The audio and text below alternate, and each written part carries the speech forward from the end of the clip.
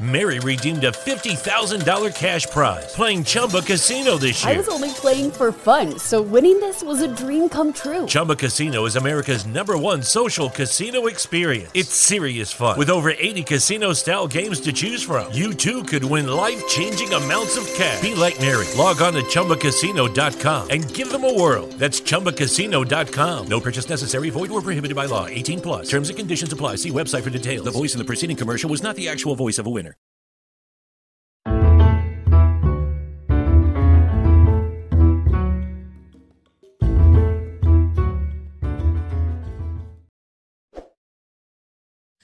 Bienvenido mi gente a otro episodio más de Nuestra Gente en las Fuerzas Armadas.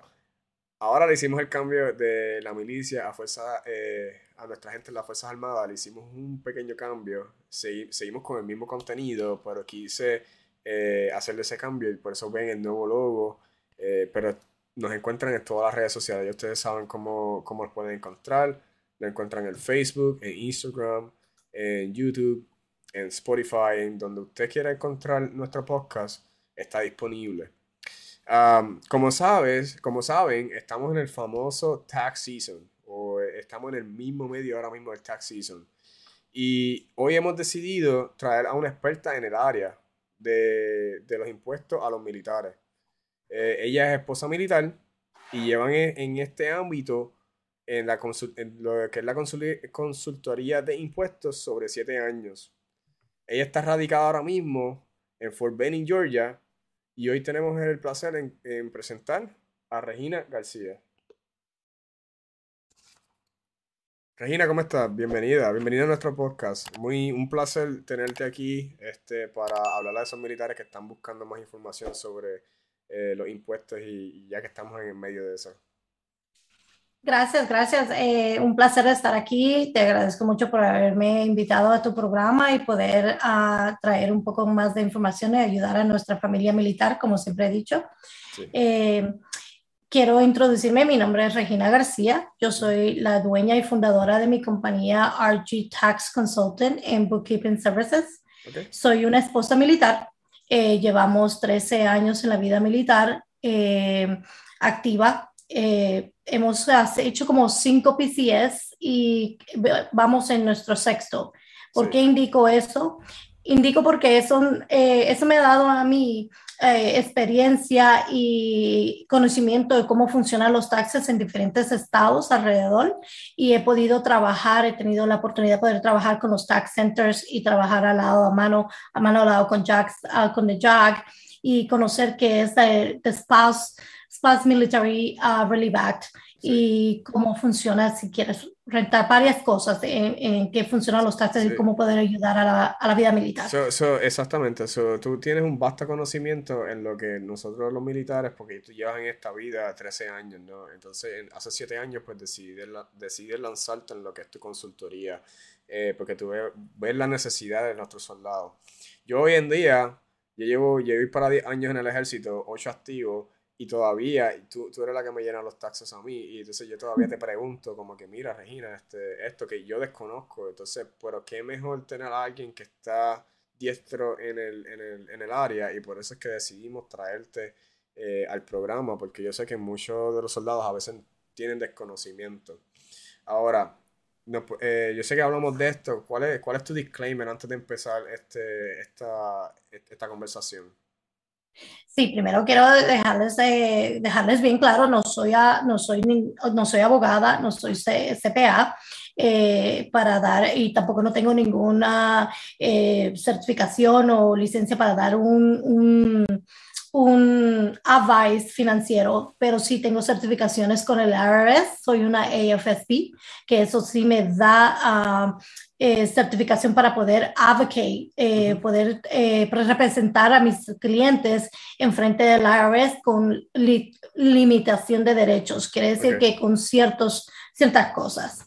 Ok, puedes brindarnos información de ciertas cosas, pero hay unas limitaciones, que esto es más informativo, y para poder llevar información a los soldados que están buscando más información de lo que es el tax season o los impuestos. Okay. Correcto. Ok, yo sé que hablamos más o menos de unos temas que queremos tocar específicamente, porque yo sé que tú bregas con los soldados día a día. Vamos a empezar con nuestro primer tema. Cuéntanos qué es residencia o domicilio versus home on record. ¿Cuál es la diferencia entre ambos? ¿Cuál es el contraste? Llévanos a través de eso. Sí, esto ha sido un tema que se ha confundido mucho en los taxes, que en el momento de llenar los taxes lo han confundido mucho. La residencia es muy diferente a tu home record. Tu home record es en donde tú firmaste con el Army. Va a ser tu home record el estado, sea Puerto Rico, sea Washington, sea Florida, en el estado donde tú firmaste el contrato. Eso nunca cambia, siempre va a estar el mismo. Okay. Pero tu estado de residencia puede cambiar donde tú quieras y Okay. cuantas veces quieras. Okay. Exacto. Por ejemplo, yo te doy un ejemplo, mi ejemplo, porque pues voy a usarme yo de ejemplo. Mi home on record es Puerto Rico, pues yo firmo en Puerto Rico. Pero mi residencia yo la hago en Florida, porque es donde yo intento retirarme algún día. Entonces, pues usted puede llenar una forma para que está en finanzas, para entonces uno aclama lo que es la residencia. Correcto. La forma que tú deberías de usar, que muchos no tienen esa información, es la DD 2058. Esa es la forma que deben de llenar para poder cambiar su residencia. Y después, ajá, sí, perdón. No. Y después de llenar esa forma, la deben de someter con S1, pero también los recomiendo a mi familia militar, a los soldados, que deben de llevar las finanzas a DIFAS. Ellos son los que realmente procesan ese formulario y después de que lo sometan, estén encima de ellos de asegurarse de que sí fue cambiada, sí fue procesada. ¿Y cómo ustedes saben que fue procesada? Verifiquen su LES. Si su LES, ustedes ven una cantidad que ya les falta de dinero o ya ven que ya no tienen ese withhold. Por ejemplo, Puerto Rico. Vamos a poner Puerto Rico como ejemplo. Sí. Puerto Rico les están aguantando una cierta cantidad bastante grande. Si ustedes ven que ya no le están aguantando esa cantidad, pero ahora es federal, esa es una forma que ustedes saben que ya procesaron ese cambio de residencia. Ok, entonces, ¿cuántas veces uno puede cambiar su residencia? ¿Hay algún tipo de límite de cambio de residencia? No hay ningún tipo de limitación. Puedes cambiar tu residencia cuantas veces deseas y hay muchas maneras de diferente cómo las puedes cambiar. Es básicamente donde tú decides dónde tú quieres aportar esos taxes. Esos taxes, ese dinero que tú te están sacando de tu cheque es para aportar a ese estado, a la comunidad, al departamento de educación, a property taxes o donde tú quieres que ese dinero se vaya a invertir. Eso es lo que tú decides, es una decisión bien personal. Sí, que cada quien tiene su decisión personal, el por qué quiere cambiar su residencia, como tú bien dices, ¿no? Para aportar lo que es a las calles, a la creación de calles, a las escuelas, etcétera. Entonces, por Correcto. eso, sí, para el soldado que me está escuchando, usted ve el LES, tiene dos columnas. Tiene la columna federal y la columna estatal, en los taxes que te deducen. Lo que estamos hablando es que cuando es federal, pues va a estar siempre ahí, porque son los taxes federales que eso es lo que estamos haciendo ahora, la 1040, etcétera. Y entonces están los taxes estatales. Y entonces, pues la residencia es donde usted aclama, donde usted quiere que ese dinero que usted está aportando para ese estado en específico. ¿Correcto? Correcto. Sí, algo más que no sé, que no saben mucho es el background. El background es que cuando tú eres, por ejemplo, eres residente de Florida y te mudaste a Luisiana, pero necesitas registrar la registración de tu carro.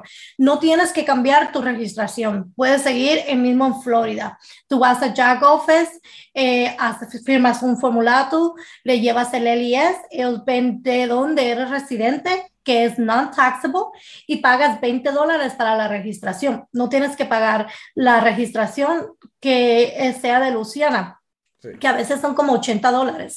Sí, a medida de donde tú aclamas tu residencia, pues tú puedes mantener tu tablilla, por ejemplo, tu tablilla. Tu tablilla, la correcto. tablilla de tu vehículo. Si tu tablilla de vehículo tú aclamas Florida, y compraste en Luisiana, por ejemplo, que yo estoy en Luisiana y compro un auto en Luisiana, yo puedo aclamar Ujú. las tablillas de Florida porque soy un residente de Florida. Exacto. Exactamente, Eh, exactamente. Y el proceso es pues llenar el ballroom y qué papeles necesitas. Solamente tienes que traer tu ID. Tiene que ser debajo del nombre del que carro está el título. El título ok. del carro, si está debajo de la active duty, tiene que ser el active duty que vaya a Jack Office con su ID y el copia de su LIS. Si está debajo de la esposa, que ha pasado muchas veces que yo he tenido que notarizar este papel porque tiene que ser notarizado por alguien. Tiene que ser la esposa con el ID y el título, si ya está saldo el carro o el just evidence, Ok. y el LIS del esposo, que ella carga el mismo resident state. Y así te puedes beneficiar de ese dinero también, porque es solamente $20. Exacto. So, ya más o menos saben lo que es la diferencia entre Home Record y residencia. Home Record para recapitulación es donde usted enlistó o firmó su contrato. Pudo haber sido Puerto Rico, pudo haber sido Florida, pudo ser cualquier estado donde usted firmó. Y en la residencia es donde usted quiera aclamar, donde quiera que esos taxes vayan destinados. Eh, Correcto. Esa es la diferencia entre ambos. ¿Algo más que nos quieras comentar sobre esos dos temas antes de pasar al Sí, próximo? otra pregunta que siempre ha llegado de mí es el domicilio. ¿Sabe? ¿Cuál es la diferencia entre el home record, stay of resident, el domicilio? El domicilio es simplemente donde tú vives. Ok. Eso no me hace a mí una residente del estado, solamente vivo ahí. ¿Cómo cambias tu residencia? ¿Qué te hace residente de un estado? Simplemente tú decides, es una decisión personal, tú decides ser residente de ese estado. Para el militar sería llenar esta fórmula desde 2058, Ujú. someterla y automáticamente tú decidiste ser residente de ese estado. Para la esposa militar, tú decides seguir el resident de estado de tu esposo, tú cambias tu licencia a ese estado y ya tú eres residente de ese estado y te registras para votar en ese estado. Ok. So, a los soldados que nos están escuchando, si tienen dudas acerca de esto, pueden ir a su oficina de finanzas. Recuerden, siempre pueden ir a su oficina de finanzas y ellos tienen todas estas formas. Lo que pasa es que a veces desconocemos de estos temas y por eso es que queremos traerlos aquí, porque yo he sufrido del mismo mal. Yo entré al ejército y yo no sabía nada de todos estos cambios y por eso es que es importante que hay cambios y hay diferencias. Pero siempre busquen información o vayan a la oficina de... Yo sé que en las bases hay consultorías de taxes también, ¿no? En cada base también. Correcto, sí. Siempre va a haber alguien que los guíe y entiendo que a veces ustedes, los soldados que están entrando ahora en el Army, que ese es mi enfoque, ayudar a los militares que estaban entrando ahora con información y lo más que podamos. Y si van a su sargento y le preguntan esto, tal vez ellos no saben esta información porque no tienen la misma situación que ustedes. O no es que no los quieran ayudar, simplemente que tal vez no tienen ese conocimiento. Pregúntenle a otro hispano, pregúntenle a otra persona que haya tenido un poco más años. Y si no, mi información está aquí. Mi información es gratis. Toda Ok. esta información es gratis. Estoy dispuesta a ayudarlos en todo lo que pueda. Claro, claro, que eso es lo más importante que estamos creando aquí, y más que estamos en esta temporada de impuestos o el tax season que queremos ayudar a los soldados que están escuchándonos a través del podcast. Ok, so, residencia, home record, domicilio, y ya establecimos lo que eran esos tres términos. Hablamos más o menos la forma, la 2058, que es para poder hacer muchos de estos cambios. Ok, so Correcto. cuéntanos ahora del Military Spouse Act y cómo trabaja. Cuéntanos de ese act como tal. Sí, esto es un gran beneficio para todas las esposas. Básicamente, tenemos un beneficio como esposas militares porque donde nosotros seguimos apoyando a nuestro esposo. O si él se muda para X estado, nosotros recogemos nuestras cosas y nos vamos con él, ¿verdad? Pero a veces necesitamos trabajar. Eso nos lleva a que tenemos que pagar taxes. Firmaron una ley para protegernos a nosotros, que ciertos estados han adaptado esta ley. Que si somos esposas militares activas y solamente estamos en este estado por apoyar a nuestro esposo, nos aceptan de taxes. Quiere decir que tú no tienes que pagar taxes. Por ejemplo, en Georgia, donde yo estoy localizada ahora mismo, tú tienes dos opciones. Puedes llenar una forma que se llama la G4 y automáticamente no te sacan taxes del estado y no tienes que hacer nada. Si en caso tú no estabas informada de esta ley o este beneficio, cuando llenes tus taxes, el tax preparer o si usan nuestra compañía, sabemos que tú no eres residente de aquí, te hacemos un reembolso, te llenamos la planilla para que te hagan un reembolso de los taxes que te hayan sacado de este estado. Pero sí, hay una pequeña cláusula. La esposa tiene que ser del mismo estado residente, del mismo estado del esposo. No pueden ser diferentes. Si son de diferentes estados, no se pueden beneficiar de este beneficio. O sea, tienen que estar ambos en el mismo estado, residentes del mismo estado. No puede ser uno de California y otro puede ser de Florida. Tienen que estar ambos en lo mismo. Correcto. Para poder beneficiarse. ¿Qué otras cosas nos puedes hablar, si nos puedes abundar acerca de este acto? Que muchas esposas no saben de este beneficio porque obviamente, como todo beneficio que no ayuda, no es dicho afuera. Muchas no saben de este beneficio y simplemente pues pagan los taxes y no se llenan de ese dinerito que estamos pagando extra. Hay que seguir la palabra, seguir diciendo, ayudando. We keep, sharing this information, compartiendo esta información para que se riegue y podemos ayudar a toda nueva esposa que está llegando a ser esposa militar, porque como yo no sabía, como tú dices, tú no sabías de muchas cosas, yo tampoco. Sí, y me he dado cuenta, y lo mismo, Stephanie lleva conmigo 10 años, mi esposa, y entonces, pero ella entramos al servicio activo hace 8. Y son muchas cosas que ella tampoco entiende. O sea, son muchas cosas que no se publican, que no se hablan. Que no se dicen. Que no se dicen. Y entonces uno puede estar perdiendo dinero y entonces a la larga, por eso es que estamos tratando ese tipo de dinámica para poder entonces informar a las personas que mira, en cosas como ahora mismo tú bien dijiste, el Military Spouse Act. Si no saben, si no entienden lo que es, busquen en Google ahora mismo, Military Spouse Act. Y entonces miren que hay algo que es para lo que son los beneficios de las esposas militares.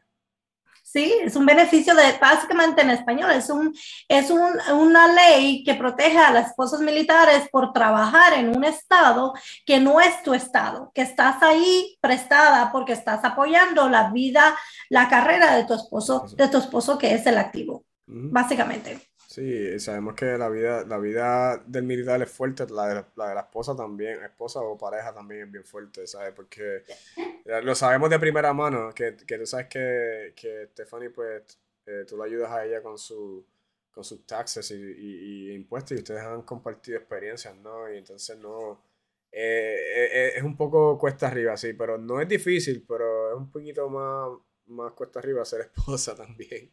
Sí, correcto, porque a veces no nos ponemos a pensar, no solamente las esposas, hay que darnos crédito, creo que a todos. Estar en la vida militar no es algo fácil, mucha gente no nos dan suficiente crédito, pero primero ustedes no lo tienen fácil porque si ustedes se van y se quedan con la preocupación de que nos dejaron en un estado que no conocemos nada.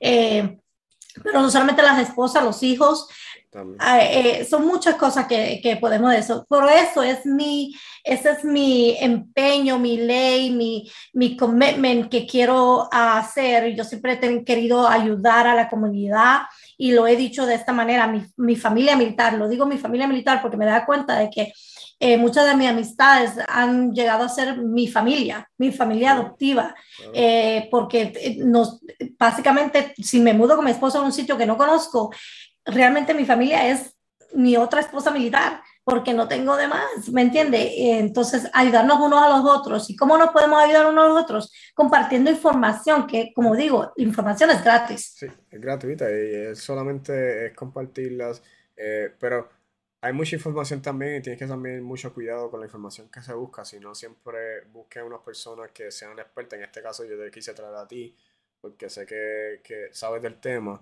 y entonces pues nos puedes dar luz, aunque la información está gratuita y hay mucha gente no voy a decir esto, pero es vaga.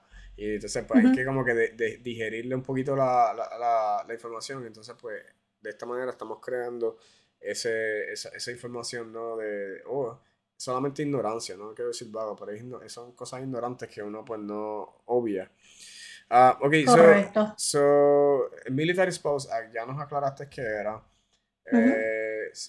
Para los que están escuchando, búsquenlo, busquen más información acerca y si están perdiendo dinero, pues es hora de que ese dinero regrese. Sí. Sí, ¿me vas a decir algo? No, sí, definitivamente no queremos perder ni un solamente centavo porque trabajamos muy duro por nuestro dinero. Yo soy de las que si te mereces este dinero, te voy a pelear como tax preparer. Cuando tú vienes, mi cliente viene a mí y te mereces este crédito, este refund, yo lo peleo hasta lo último para darte este crédito porque es tu dinero. Tú lo trabajaste. Let's give it to you. Sí, exacto, no, uno lo suda y pues a veces uno pues lo pierde y hasta yo mismo me pongo de ejemplo que tú me estás llenando los taxis y me dijiste, mira Carlos, está esto, tienes y que yo te dije a ti, mira, tú eres la SME, yo le digo SME, Subject Matter Expert, yo te voy a escuchar Ajá. las recomendaciones que tú me digas y entonces vamos a buscar ese dinerito, ¿verdad? Sí, definitivamente. Ok, Regina, pregunta, ¿por qué tengo que llenar taxes en Puerto Rico? En PR. Cuéntanos de eso. Bueno, Esa es una pregunta que está por ahí. esto Acláranos es eso. esto es una pregunta, un tema bastante amplio y ha sido un tema que ha llevado mucha controversia. También ha traído mucho, como tú estabas diciendo anteriormente, hay que buscar información y la información correcta, porque a veces escuchamos a alguien que nos dice, sí, porque a mí esto, y a mí no, porque lo escuché aquí o lo leí en esta página. No todo tema realmente participa a tu tema. Hay que educarse, y lo digo con una manera bien respetuosa cuando digo educarse, porque tu tema es tu tema. Tal vez es diferente. ¿Por qué Puerto Rico debemos de llenar en Puerto Rico? Muchos de nuestros familiares de nuestra isla de Puerto Rico firman para entrar al Army de Puerto Rico y eso lo hace Home on Record. Entonces no lo cambian como residente y siguen siendo residentes de Puerto Rico.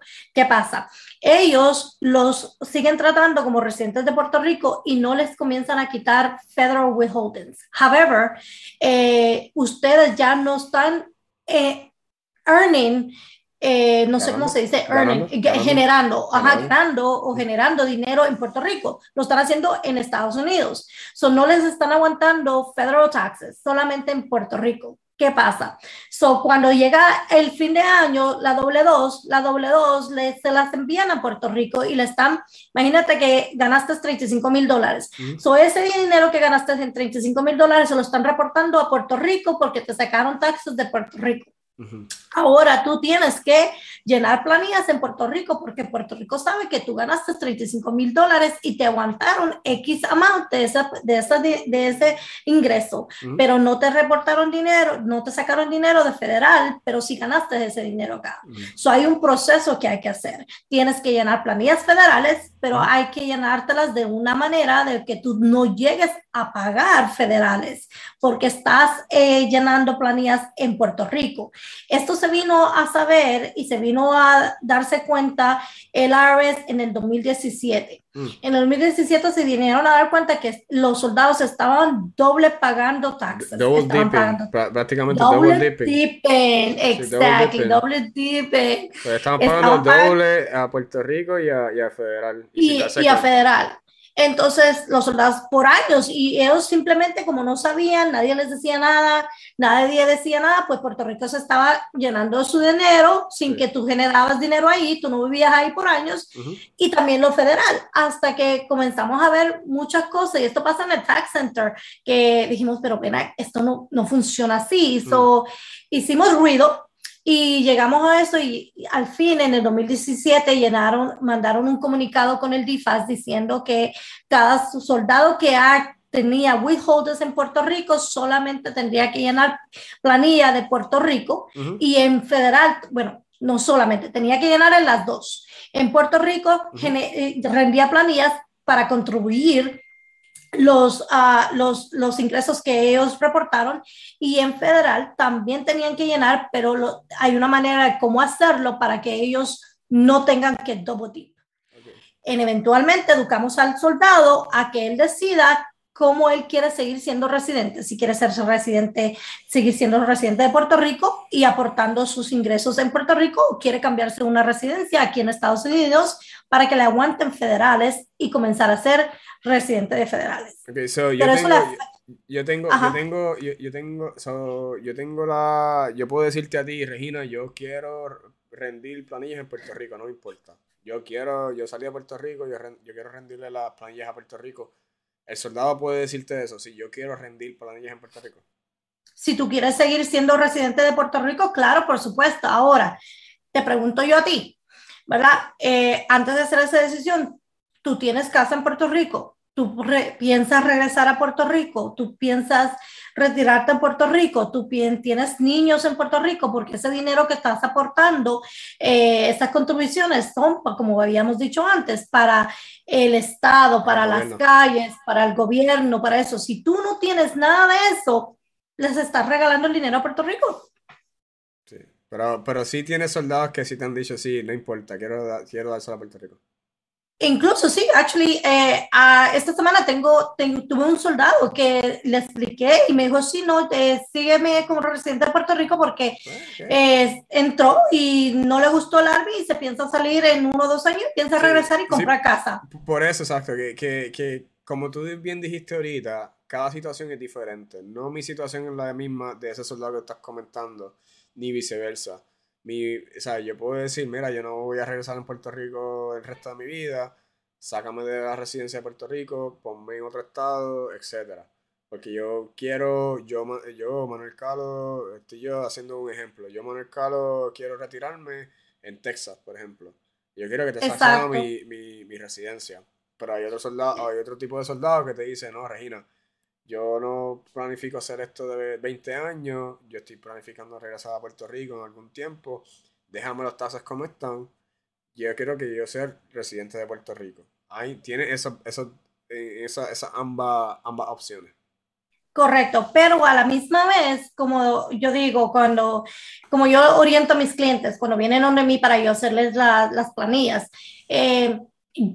no me contratan a mí simplemente para hacerles unas planillas, me contratan parte de mi servicio es no solamente entrar números y decirte este es tu refund o este es tu tax liability, es literalmente analizar, hacer una estrategia, cómo te beneficia a ti mejor el dinero. So, en esta parte, recuerda que habíamos dicho antes que tú puedes cambiar tu estado de residencia cuantas veces tú necesitas. So, si estás aquí en Estados Unidos, mi consejo como tax preparer para beneficio de financiero, de dinero para ti, puedes cambiar tu residencia ahora acá para beneficiarte un poco más para federal, porque aquí puedes llenar federal con un dependiente y te dan un reembolso, te dan ciertos créditos versus en Puerto Rico, ¿verdad? Pero es una decisión bien personal, o sea, no es obligatorio. Si decides que no, pues está bien. Sí, es cada quien con su decisión personal, pero aquí le hemos expuesto ambas situaciones. Situación 1, fuera de Puerto Rico residente, aunque sea home record Puerto Rico, pero residente fuera de Puerto Rico. Situación 2, home record Puerto Rico, residencia en Puerto Rico. Pero está bien marcado porque lo que pasa es, como tú comentaste, los soldados no sabían, salían de Puerto Rico y no sabían que tenían este tipo de opciones. Entonces, ¿qué pasa? Tú puedes hacerte residente de Texas, de Florida, de Luisiana, de Virginia, y tú tienes beneficios de, por ejemplo, la licencia de conducir. Es uno de los beneficios de ese estado. puedes Correcto. registrarte como votante de ese estado. Ujú. Que entonces, en cambio, en Puerto Rico tú no tienes, por ejemplo, en Puerto Rico tú no puedes votar por el presidente de los Estados Unidos. No, Una vez tú cambias a la no. residencia del estado, entonces ya tú puedes registrarte como votante y puedes votar por el presidente de los Estados Unidos. Puedes afiliarte a un partido, X o Y partido, el que tú quieras. O sea, que no solamente quiere decir Puerto Rico y ya, y entonces otro estado y ya, es que hay diferentes beneficios y es lo que usted quiera hacer a la larga y qué tipo de decisión usted quiera tomar. Correcto, entonces la planilla federal, pues te beneficias con más créditos altos que Puerto Rico, porque pues, Puerto Rico se maneja como aunque no sea un estado, se maneja a Territorio. un nivel estatal, que el ingreso es más bajo, pero si eres, por ejemplo, si eres en federal, si eres casado, tu estándar de deduction son este año es $25,100, o si tú ganaste unos $25,000, y te vamos a sustratar $25,000, quedaste en cero. So, si tu responsabilidad para que pagar taxes es cero, y entonces cualificaste para el Earned Income Credit, Additional Child Tax Credit y todos los otros beneficios que puedas obtener. En Puerto Rico no estoy tan segura que cualifiques para todo esto. En fact, el tax rate es más alto. So, vuelvo a repetir, cuando alguien me contacta a mí, mi trabajo es darte, este es tu plan A, este es tu plan B. Realmente es tu decisión. Sí, exacto. Pero lo importante de nuevo, recalcamos que hay diferentes opciones. No hay una sola opción, hay múltiples opciones y múltiples maneras de diferentes atacar. Es la mejor que le acomode en su situación actual. Correcto, y te quería comentar algo que dijiste eso. The keyword es que no sabían no solamente que no tenían opción de cambiar residencia, pero pensaban que home of record es lo mismo que estado de residencia. So decían, pues no, porque home of record es mi residencia y yo no lo quiero cambiar porque yo algún día quiero regresar a Puerto Rico. No, es completamente diferente. No te afecta tu home of record. Cambiar tu residencia de estado no te afecta tu home of record. Regina, pues ya nos explicaste la diferencia de Home of Record en Puerto Rico y la residencia, que los soldados pues pueden cambiar su residencia cuando entran en Puerto Rico, que ya sabemos que muchos cuando filmamos no sabemos de ese detalle, pero ya gracias por explicarnos. Ahora, vamos a hablar de retiro. ¿Cuál es el retiro de nosotros, de nuestros soldados? Que yo sé que este es uno de tus temas favoritos, así que llévanos cuáles son los tipos de diferencia y cómo podemos aportar a nuestro retiro. Sí, claro, definitivamente has tocado uno de mis temas más favoritos que hay, porque siempre estoy tratando de educar, y lo digo de la manera más respetuosa, a mi familia latina, mi familia militar. Que aportemos a nuestro retiro, porque obviamente cuando contamos con el seguro social, pero sabemos que eso no nos va a dar suficiente para la clase del estilo de vida que tenemos, ¿verdad? So, siempre estoy aportando a que construyamos a nuestro retiro. So, lo del Army, el Army nos ayuda a construir a nuestro retiro en lo que llamamos el TSP. El TSP está repartido en dos programas. Uno se llama tradicional y el otro se llama Roth. El tradicional básicamente es el que no te sacan taxes en el momento de aportación, te sacan taxes en el momento del retiro. So, por ejemplo, si tú aportas ahora mismo en la aportación de tu retiro, no te sacan los taxes cuando ya te vayas a retirar en unos 10 o 15 años, por ejemplo, tengas $500,000 y tú llegas a sacar el $500,000, ahí es donde te van a dar con los taxes, te van a sacar los taxes. Imagínate qué tarifa tal vez va a ser, porque los taxes no bajan, suben. So, no sabemos qué taxes va a estar, a qué altura los taxes van a estar, a qué rate van a estar en ese momento. So, eso no te va a afectar si tu retiro va a ser como unos 10 o 15 años. Ahora el Roth te saca los taxes en el momento de aportación. So, si aportamos $150 ahora mismo, te sacan los taxes en este momento ahora a la tarifa del rate de taxes de este momento.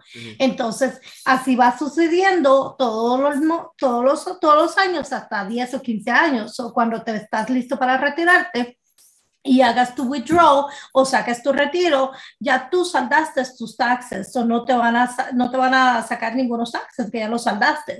So ese es el beneficio de Roth. Ahora bien, esto le conviene a ciertas personas y es bien personal. Si tú estás a punto de retirarte en 1 o 2 años, pues tal vez te conviene quedarte con el tradicional porque ya estamos ahí.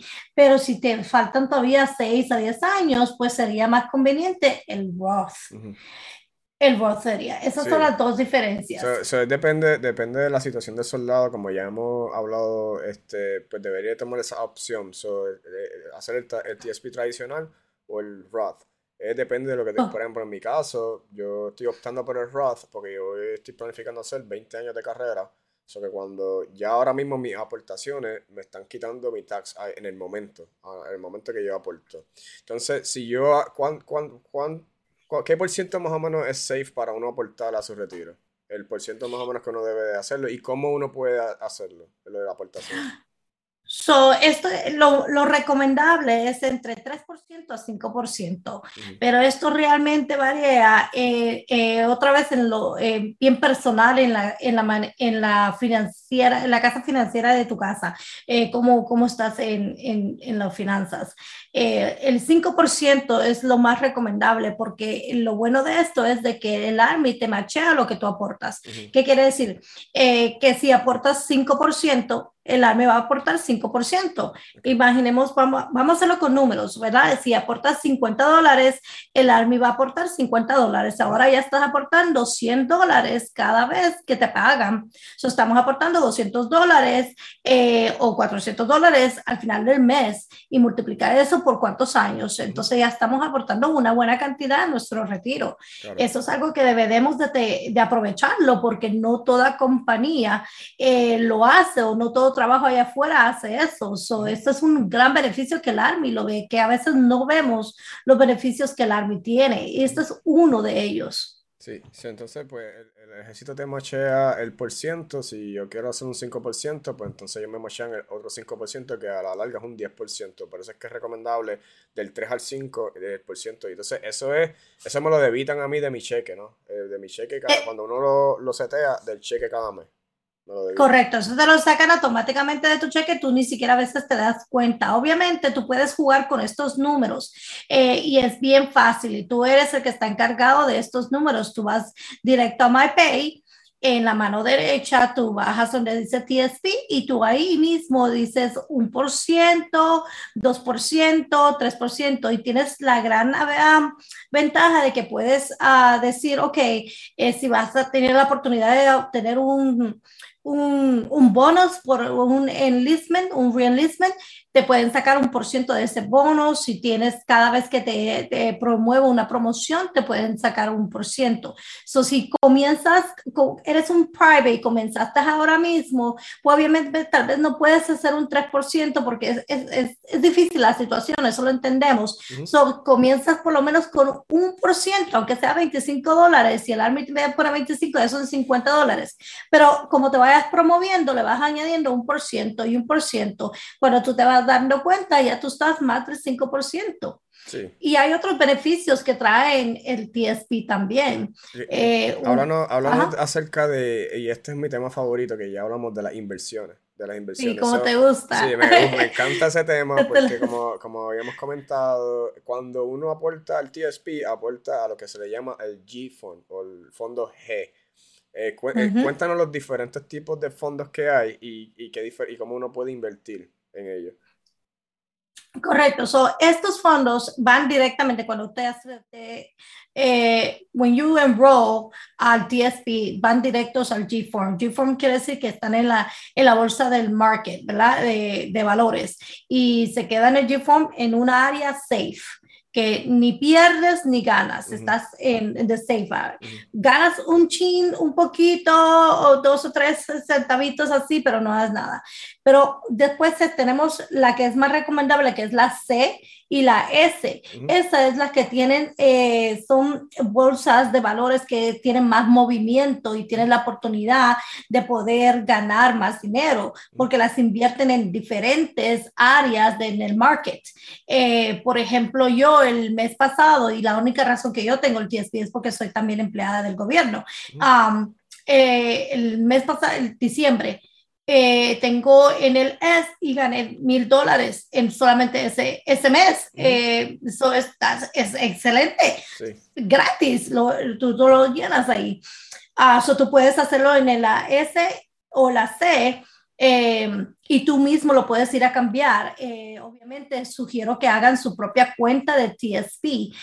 Simplemente ponen tsp.gov y crean su cuenta con su user y su password y entran, y ustedes pueden ir a distribuir el 100% como lo quieren hacer, porque tienen un 100% y lo distribuyen de esa manera. So, es importante que sepan que uno aporta el TSP, pero uno puede controlar sus propias decisiones, pero tiene que entrar al tsp.gov y entonces ahí creas tu cuenta, como está mencionando Regina, y entonces uno, según el mercado, puede mover su dinero a la C, S o I, que también está el Fondo Internacional. Busque más información en Google, va a haber mucha información de cómo hacerlo. Si quieres un app, les recomendamos TSP Tips. Se llama así mismo en los apps, y entonces ellos te van más o menos dando un análisis de cómo va el mercado. Es importante que esto no es un financial advice, no estamos haciendo un consejo financiero, estamos tratando de instruir de que si usted quiere aportar el TSP, hay otros tipos de fondos que usted puede mover su dinero para hacer más dinero. Sí, exacto. También en esta misma aplicación usted va a ver los movimientos a diario, especialmente la S, la bolsa que se categoriza la S porque es menos riesgo. También hay una internacional que también se llama la I. En esa yo he invertido también, se mueve tanto, pero es un poco más arriesgosa, porque obviamente es internacional. Yo me he quedado mi recomendación personal, ¿verdad? Porque como dices, no es un financial advice, es una personal. Lo uso la S y la C. Es un riesgo poco, que pierdes y bajas. Esto lo vas a ver que sube y baja, pero siempre va a haber una ganancia. Sí, literalmente la letra C son las 500 compañías más grandes de Estados Unidos. Estás comprando pequeños stocks o inversiones de esas compañías. La letra S son lo que se llama small business, que no caen en la categoría de las 500 más grandes de Estados Unidos, como Amazon, Apple, etc. Y la letra I es la internacional, que son compañías internacionales. Pero busque más información, vaya a tsp.gov, asesórese. Si usted empieza a hacer la inversión en lo que es su retiro, usted también puede comprar lo que son activos, y entonces puede jugar con su dinero de la manera que usted crea eficiente. Porque yo no sabía, como hemos comentado historias de que coroneles que llevan invirtiendo no saben de esta información y invierten todo su TSP en la letra G, y no es hasta 20 años después que no saben. Y eso es exacto. Tú tuviste un cliente así, cuéntame esa experiencia. Sí, incluso tuve un cliente no hace mucho, un coronel, lleva 23 años, creo que 23 años en el Army, y cuando vimos su TSP, siempre lo dejó todo el tiempo en la G, y lo que él hizo fue $230 y algo. Wow. ¿Tú te imaginas? Por poco me da un ataque, $230 y algo, 23 años. Sí, lo que hacía era 16 centavos cada año, algo así. Experiencia personal, yo cuando me instruí del tema, que fue hace como para el COVID para acá, del COVID para acá, es que yo me vengo a enterar de este TSP, cómo uno manejarlo.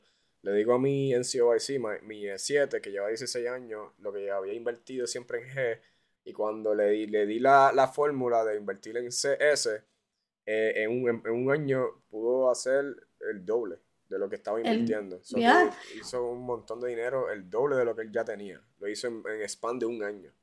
Sí, las oportunidades de nosotros crecer nuestro ingreso están ahí, están en nuestras manos. Podemos manejarlo nosotros mismos, obviamente con mucho cuidado, muchos estudios, tienen que educarse muy bien, no se dejen llevar por solamente lo que dicen otras personas, empápense de la información Tenemos, la internet nos sirve mucho para encontrar mucha información sobre lo que queremos hacer, pero hay muchas oportunidades para incrementar nuestro ingreso. ¿No? Y como habíamos comentado también, nosotros los latinos no nos educan con lo que es el crédito, ¿no? Es, En las escuelas no nos enseñan cómo manejar nuestro crédito y es importante uno educarse, ¿no? Y por eso es que estamos tratando de llevar este tipo de información que no tan solo es para contribuir a su futuro, sino también para tener un crédito estable, ¿no? Un crédito saludable.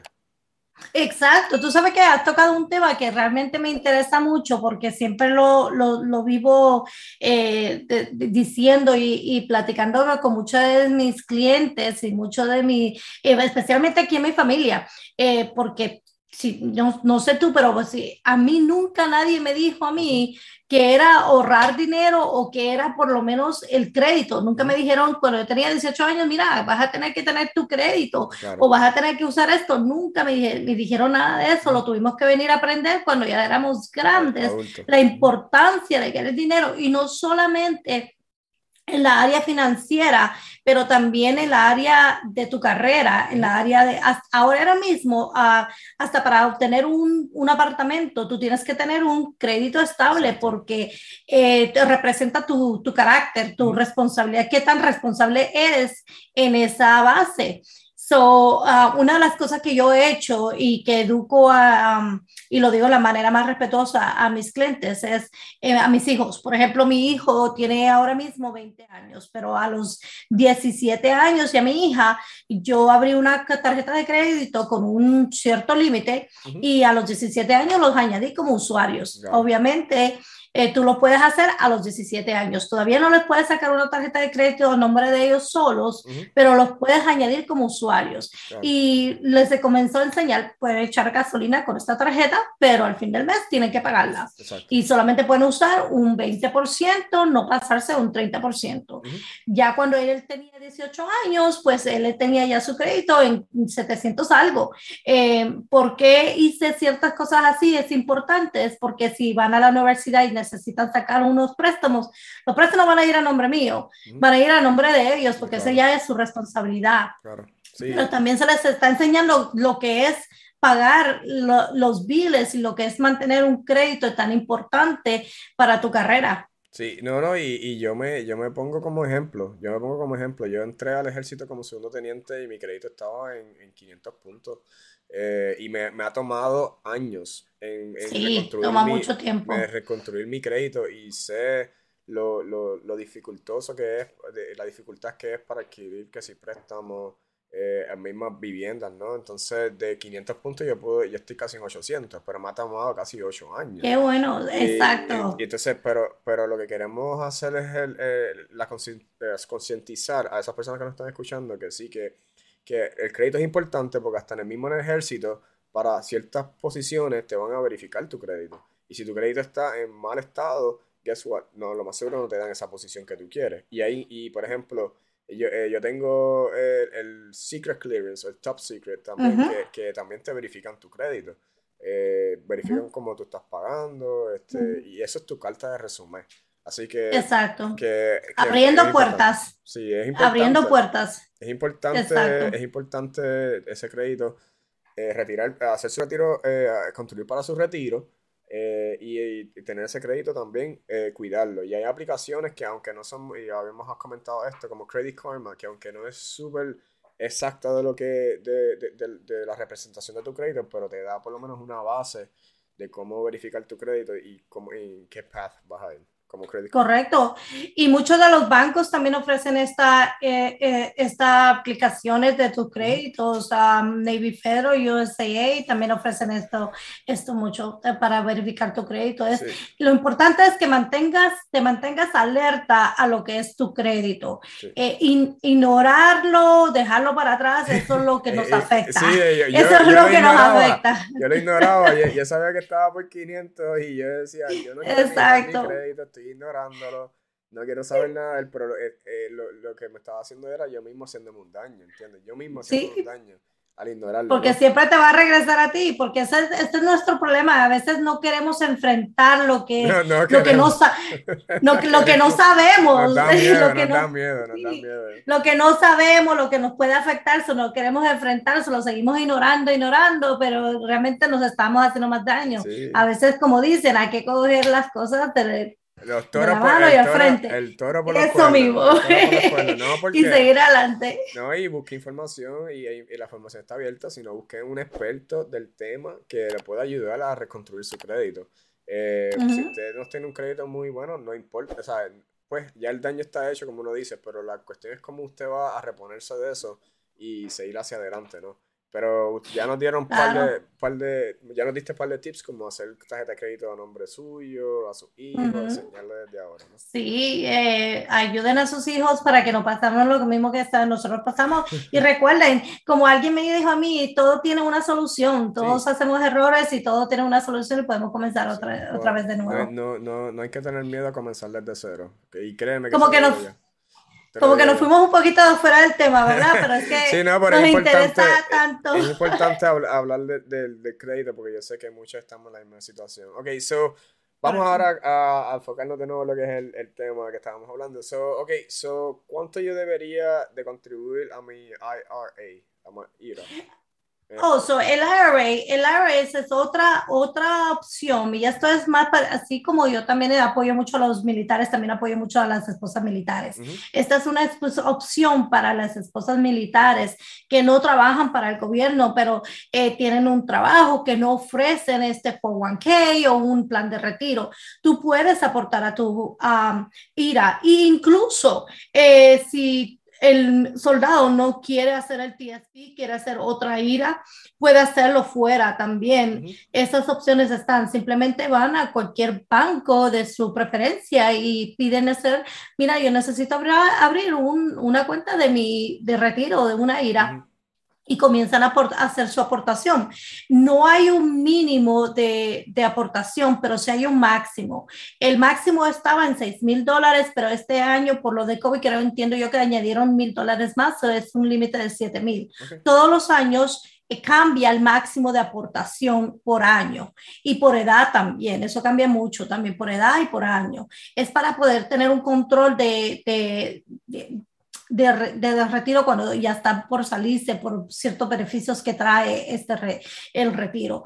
Pero puedes abrirlo donde quiera, especialmente las esposas militares que son self-employed, que Ujú. trabajan por su propio negocio. Sí. Esto es muy beneficioso para nosotras. Sí, como el ejemplo de mí es Stephanie, ¿no? Stephanie, mi esposa Stephanie, Correcto. ella tiene Ujú. su propio negocio y tú eres la que lo ayuda y le manejas las cuentas a ella. Y entonces, pues, abrir una IRA, pues es más o menos, es similar a lo que es el TSP que hablamos anteriormente, pero entonces para civiles. Y hay diferentes bancos que ofrecen diferentes servicios. O si el soldado no quiere hacer el TSP, no está obligado a hacerlo, sino también puede abrir una IRA, como tú acabas de mencionar, con el banco de preferencia como USA, Exacto. Navy Federal, etcétera. Claro, claro, y puedes aportar $25, $50, lo que sea, eso nunca hay un mínimo. Y uno de los grandes beneficios es que te da un crédito en las planillas. Al final del año, cuando vas a llenar tus planillas, te dan un crédito por aportar a tu retiro, tanto como el militar como la esposa. O si los dos están aportando en un retiro, ya es un crédito doble a eso y es un crédito de cantidad de dinero que Sí, te sustractan sobre tu tax liability, sí. sobre tu responsabilidad de pagar taxes. Acuérdense que lo que queremos aquí es ahorrar Ahorrarnos dinero, el dinerito que tanto usted se sacrifica y suda, ¿no?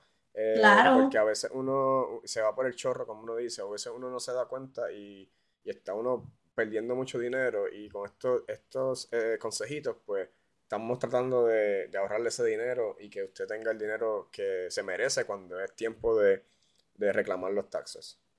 Correcto, exactamente.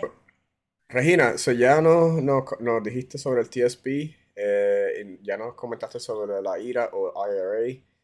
Ahora la próxima pregunta que te tengo, ¿cuánto me tienen que retener de mi cheque mensualmente? ¿Cómo explícanos ese proceso de los Federal Withholdings? So, eso es algo también bien, volvemos con el mismo tema de que es bien personal, pero eso es algo que yo ofrezco con mis servicios, con mi compañía, cuando a mis clientes analizo el ingreso de la esposa o del soldado también. Todo depende de tu ingreso, ¿verdad? Pero también depende de tu decisión personal. Una manera fácil de explicar esto es esta manera.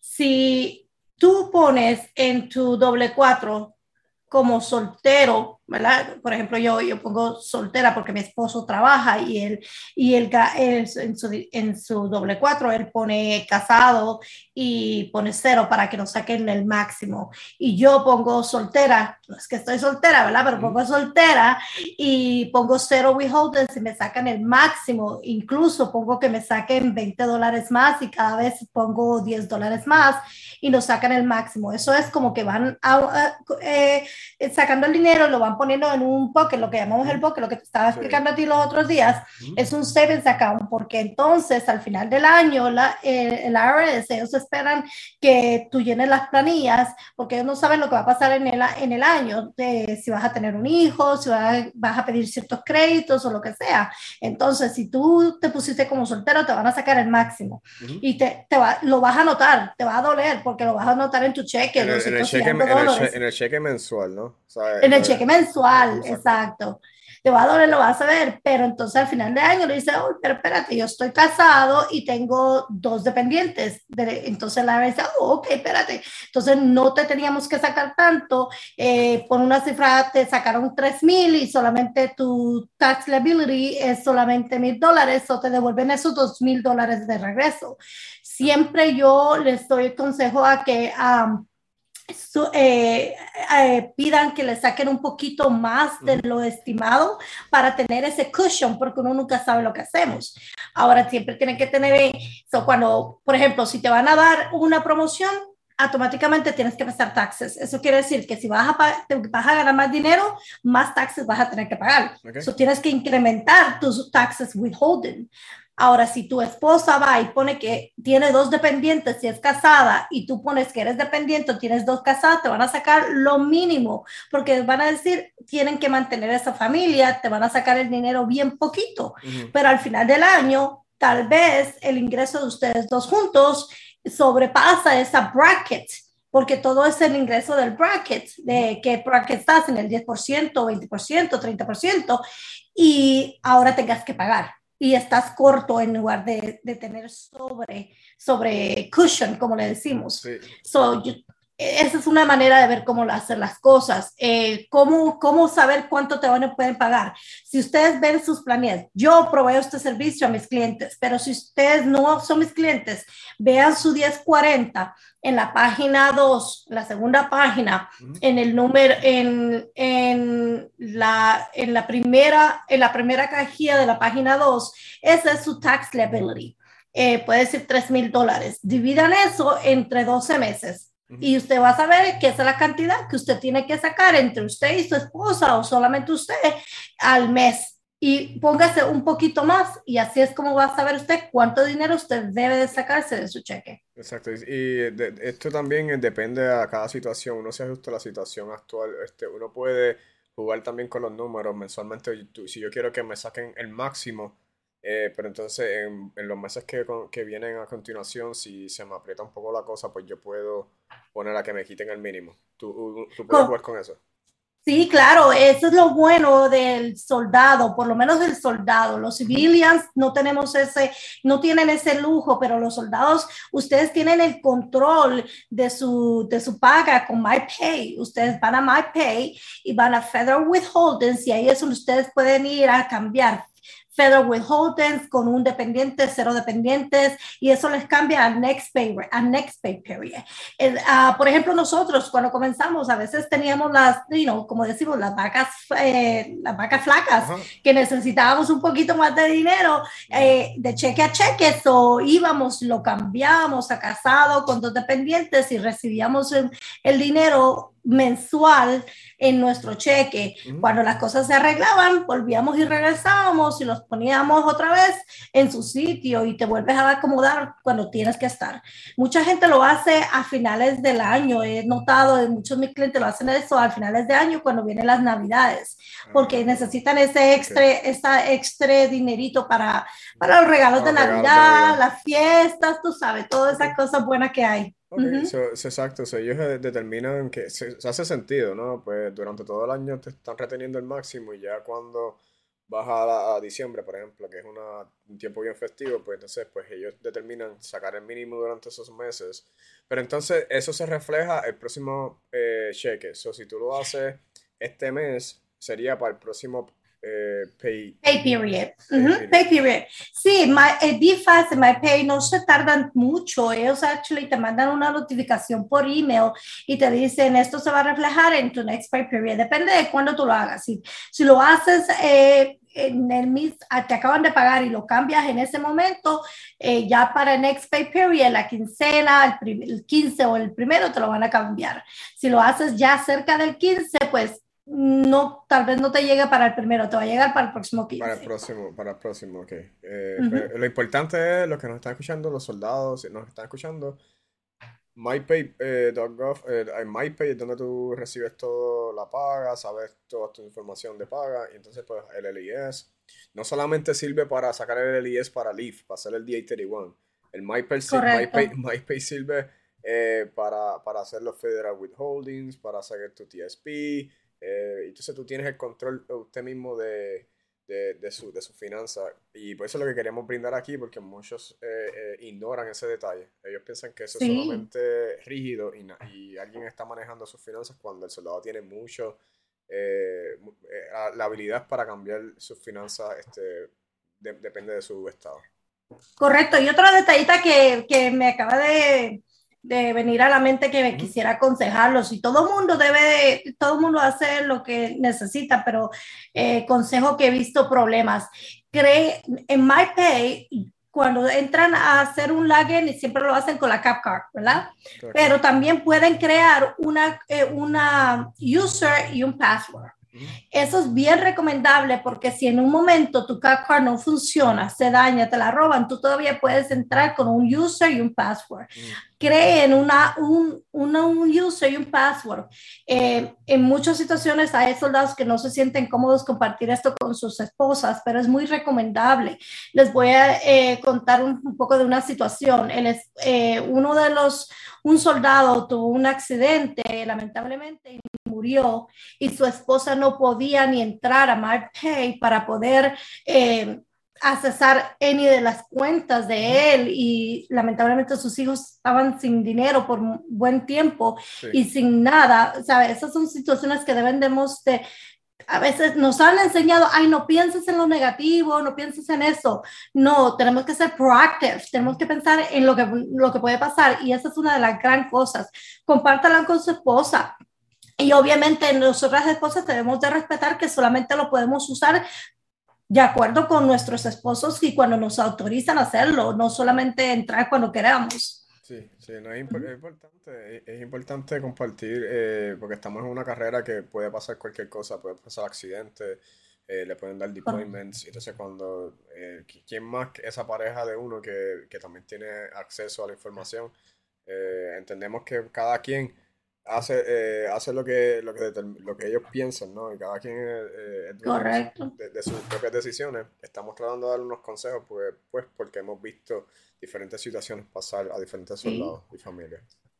Y los que están solteros, a sus padres, a sus hermanos, a alguien de confianza. Alguien de confianza, es como el Facebook también. El Facebook tiene una opción que si te pasa algo, tú determinas quién puede acceder a tu cuenta, y exacto. Entonces le das esa autorización si pasase algo. Yo no quiero hablar, pero siempre hay que pensar más allá de lo que vaya, porque pues estamos bien ahora, pero no sabemos mañana. Esto puede cambiar rapidísimo. Ok, ya más o menos nos explicaste de eso del Federal Withholding. Sabemos que podemos controlarlo nosotros mismos, podemos ir a MyPay, podemos subir y bajar mensualmente según la situación. A la larga siempre es para beneficiar, ¿no? Para beneficiarse uno. Al final, Uncle Sam va a recoger lo que es de él. hay que estar, hay que estar pendiente a lo que hay que pagarle al gobierno, ¿no? Pero si podemos evitar en este sentido, pues estas son, estas son las herramientas que estamos proveyendo a ustedes. Correcto. Obviamente nadie quiere pagar, pero Ujú, también es nuestra responsabilidad ujú, como ciudadanos que tenemos que pagar basado en nuestros ingresos. claro. Eso también lo tenemos que tener en mente. Sí, nuestra meta es no pagar más de lo que tengamos que pagar, pero Ujú. sí tenemos una responsabilidad como Como ciudadanos. ciudadano, sí, como ciudadano, y eso es muy importante porque no, lo menos, como uno como soldado tiene que siempre, uno soldado 24/7 también uno tiene que, eso es parte de su comportamiento, ¿no? Ser un Ujú. ciudadano responsable, en este caso, hacer las cosas como son y someter lo que son los taxes, en este caso, que ya estamos en la temporada, que se cierra ahora ¿cuándo es que se cierra la temporada? Este año lo extendieron, normalmente se cierra en abril 15, pero este ¿Ok? año se cierra en abril 18. No es una gran cosa, pero se cierra en abril 18. Abril 18. Si están Ujú. escuchando esto, vayan a los tax preparers que están en las bases, hay diferentes tax preparers, pueden llamar a Regina. eh, Bueno, en algunos, una de las razones que yo hice mi compañía es porque muchas de las bases ya no están dando este servicio, ok, lamentablemente. ok. Eso, en algunas si las tienen, aprovechen, vayan y usen estos servicios que son muy buenos beneficios para los soldados y es gratis, definitivamente es gratuito. Yo trabajaba para ellos y son muy buenos los beneficios.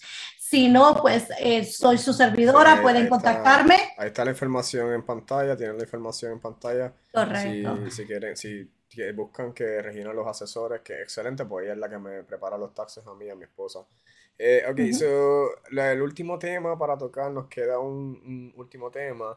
Explícanos qué es el Earned Income Credit. Explícanos qué es eso y quién cualifica para ese crédito. Sí, este es un tema que se ha ido bastante viral esta tax season. Mucha gente ha estado, este es un crédito que es por trabajar. Este crédito ha estado por mucho tiempo.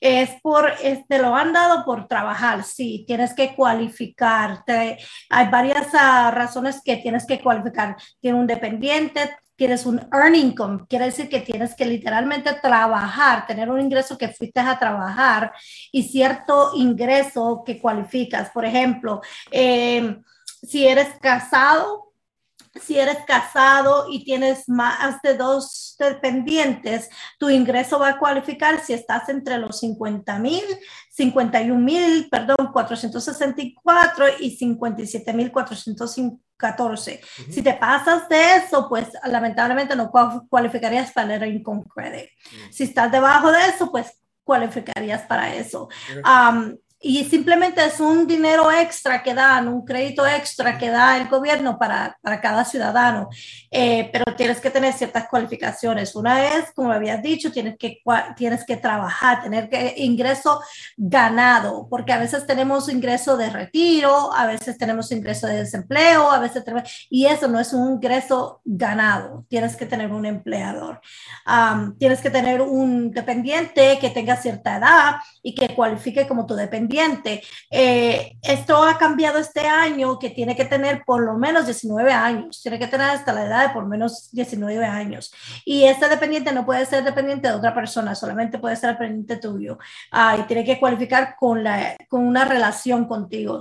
No es como que el hijo del vecino es mi dependiente, está en eso y te puede cualificar. No, no es no, así. Tiene que cualificar con relación, edad ujú, y vivir contigo por lo menos 6 meses. ok. Y si no vive contigo, tienes una manutención más de 6 meses y más del 50% de esa dependiente. Sí, muy importante esa información. Sabemos que está corriendo por ahí, como dijiste, se ha ido viral. Haga las cosas bien, no reclame al sobrino del sobrino del sobrino. Entonces, porque Del amigo sabemos, del sí, vecino. el vecino del amigo reclamando, sabemos que no lo haga porque bendito. Después se puede buscar un lío. Eso es un poquito, Sí, es un dinerito, ¿no? Entendemos cada situación, pero haga las cosas bien y después todo va en orden. sí, definitivamente, y esto es algo que también en estos momentos el IRS, la última vez que verifiqué, el IRS está backup 2 million está backup en returns. 2 millones están ellos atrasados, pero están verificando, eso no se equivoquen. Ellos verifican cada return. Por ejemplo, tú sabes que el año pasado estaban dando, el 2021 estaban dando el tercer stimulus check Sí, de 1,400. el cheque del estímulo. Ajá. Que 1,400 por persona, pues mucha gente, pues con razón se les olvidaba que lo recibieron o no lo recibieron porque fue hace mucho tiempo, lo que sea. Pues si ponían que no lo recibieron y pensaron que se los iban a dar, no, los tienen en verificación. Esos returns están en verificación y si sí los recibieron, el IRS viene, les envían una notificación diciendo, estamos recalculando tu refund, te vamos a sustractar esos $1,400 porque sí te lo enviamos y solamente te vamos a enviar esta cantidad. Okay. No es culpa del taxpayer, es simplemente que recibieron el dinero. Sí. Y si tengo otra situación también que ha pasado mucho, que si recibes ese dinero en Puerto Rico, pero no lo recibiste aquí en Estados Unidos, piensa que cuando vienes aquí a Estados Unidos, pues dice, y tiene razón, no lo recibiste aquí. So dices, no, pues que no lo recibí aquí, pero eso no es la base, es debajo de tu seguro social. Si lo recibiste, aquí o en Puerto Rico lo recibiste y te lo van a sustratar o te lo van a mandar una carta cobrándote ese dinero. Y entonces detrás de ese cobro viene unos intereses a diario, que es un 5%, y unos fees también, unos impuestos adicionales que no son muy agradables para muchos. Sí, lo que están escuchando que están en Puerto Rico, si recibió los 3 estímulos, que fueron 3, fueron los primeros 2 cuando la pandemia, uno que fue el año pasado, y haga las cosas bien de nuevo, reclame. Porque aunque sea en Puerto Rico, los sistemas se van a hablar, aunque los sistemas gubernamentales maybe no se hablan, el seguro social es su seguro social. Y cuando vean su seguro social van a tacharlo, ¿no? a lo que es el recibo de ese cheque. Y eso es lo que lo que lo has visto pasar. Oh, claro, porque es que el IRS se va por una database basado en el seguro social, en el número de seguro social de cada persona de nosotros. Sí. Bueno, es muy importante hacer las cosas bien. Si de toda la información que has recibido hoy, hay diferentes maneras de cómo bregar con su dinero, ¿no? Como soldado, tú puedes estirar tu dinero según la situación, pero no olviden hacer las cosas bien y entonces también para su retiro, ¿no? Porque esto, como ya comentamos ahorita, va súper rápido. Usted tiene 22, si me está escuchando, 18, 19, 20 años, en un abrir de cerrar de ojos ya tiene 30 y así sucesivamente. Así que... Sí, exactamente. Yo todavía sigo siendo 24 años. Yo también estoy por ahí abajo también. Bueno, Regina, de verdad que muy, muy agradecido por darnos esta entrevista. Yo sé que pues hablamos de esto fuera del aire porque pues me motivó a hacer esta información ya que estamos en el tax season, pues, en el periodo de impuestos, y entonces sé que hay muchas preguntas y ya podemos utilizar esta plataforma para alcanzar diferentes personas, así que te agradezco la oportunidad de estar aquí. Ahora, danos tu información para ir cerrando. Ya sé que está en pantalla, pero ¿cómo te pueden contactar? Sí, claro. Pues primero que te quiero agradecer por haberme traído. Te agradezco mucho porque esto siempre ha sido una de mis metas de llegar a la comunidad y especialmente a mi familia militar, poder ayudarlos, guiarlos y dar información en cualquier manera que yo pueda. Esta es una de mis grandes metas y logros. Más que todo, ese es mi gran logro. Te lo agradezco mucho, pero cualquier persona que necesita de mis servicios, estoy aquí para ayudarlos. Se pueden comunicar conmigo a mi oficina 706-243-1505. Repito, 706-243-1505, pero también estamos en Facebook como RG Tax Consultant and Bookkeeping Services. Tenemos en Instagram, estamos en TikTok también, como habías dicho. Sí. Estamos en todas. Estamos en Instagram. Sí, hay que hacerlo. hay que estar al día, ¿verdad? Ahí Tenemos que estar al día. tienen tu email también, te pueden contactar a tu email Sí, directamente. definitivamente, contáctame a mi email. Si tienen una pregunta, información es gratis. Yo estoy siempre dispuesta a compartir toda la información que tenga. Mi email es r.garcia@rgtaxcbs.org.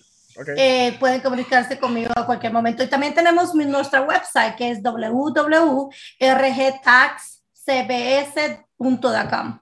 Ok, de verdad, Regina, muy agradecido por estar aquí en nuestro podcast, que esto lo estamos haciendo con mucha humildad, este proyecto. Queremos seguir informando a nuestra familia latina, ¿no? Allá afuera, que se nos han acercado. Así que de nuevo, gracias por estar acá. Gracias. Y denle like a mi página de Facebook. Vayan allá. Siempre Facebook, estoy poniendo nueva información para que se mantengan pendientes a todo lo que está pasando. Vayan al Facebook de Regina, de RG Tax Consultant, mi gente. Dale like. Vayan al TikTok, que me imagino que Regina está haciendo por ahí unos TikTok interesantes sobre contabilidad.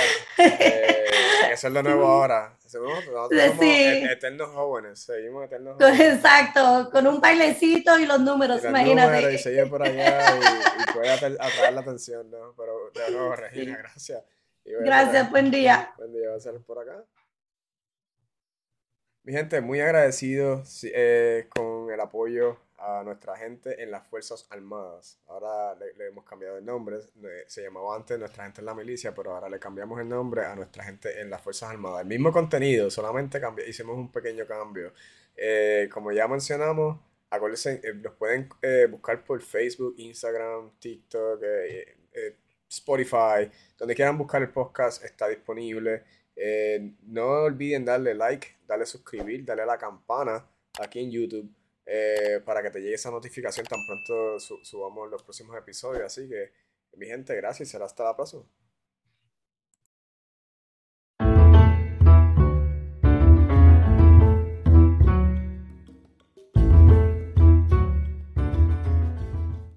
Lucky Land Casino, asking people, what's the weirdest place you've gotten lucky? Lucky? In line at the deli, I guess? Aha, in my dentist's office.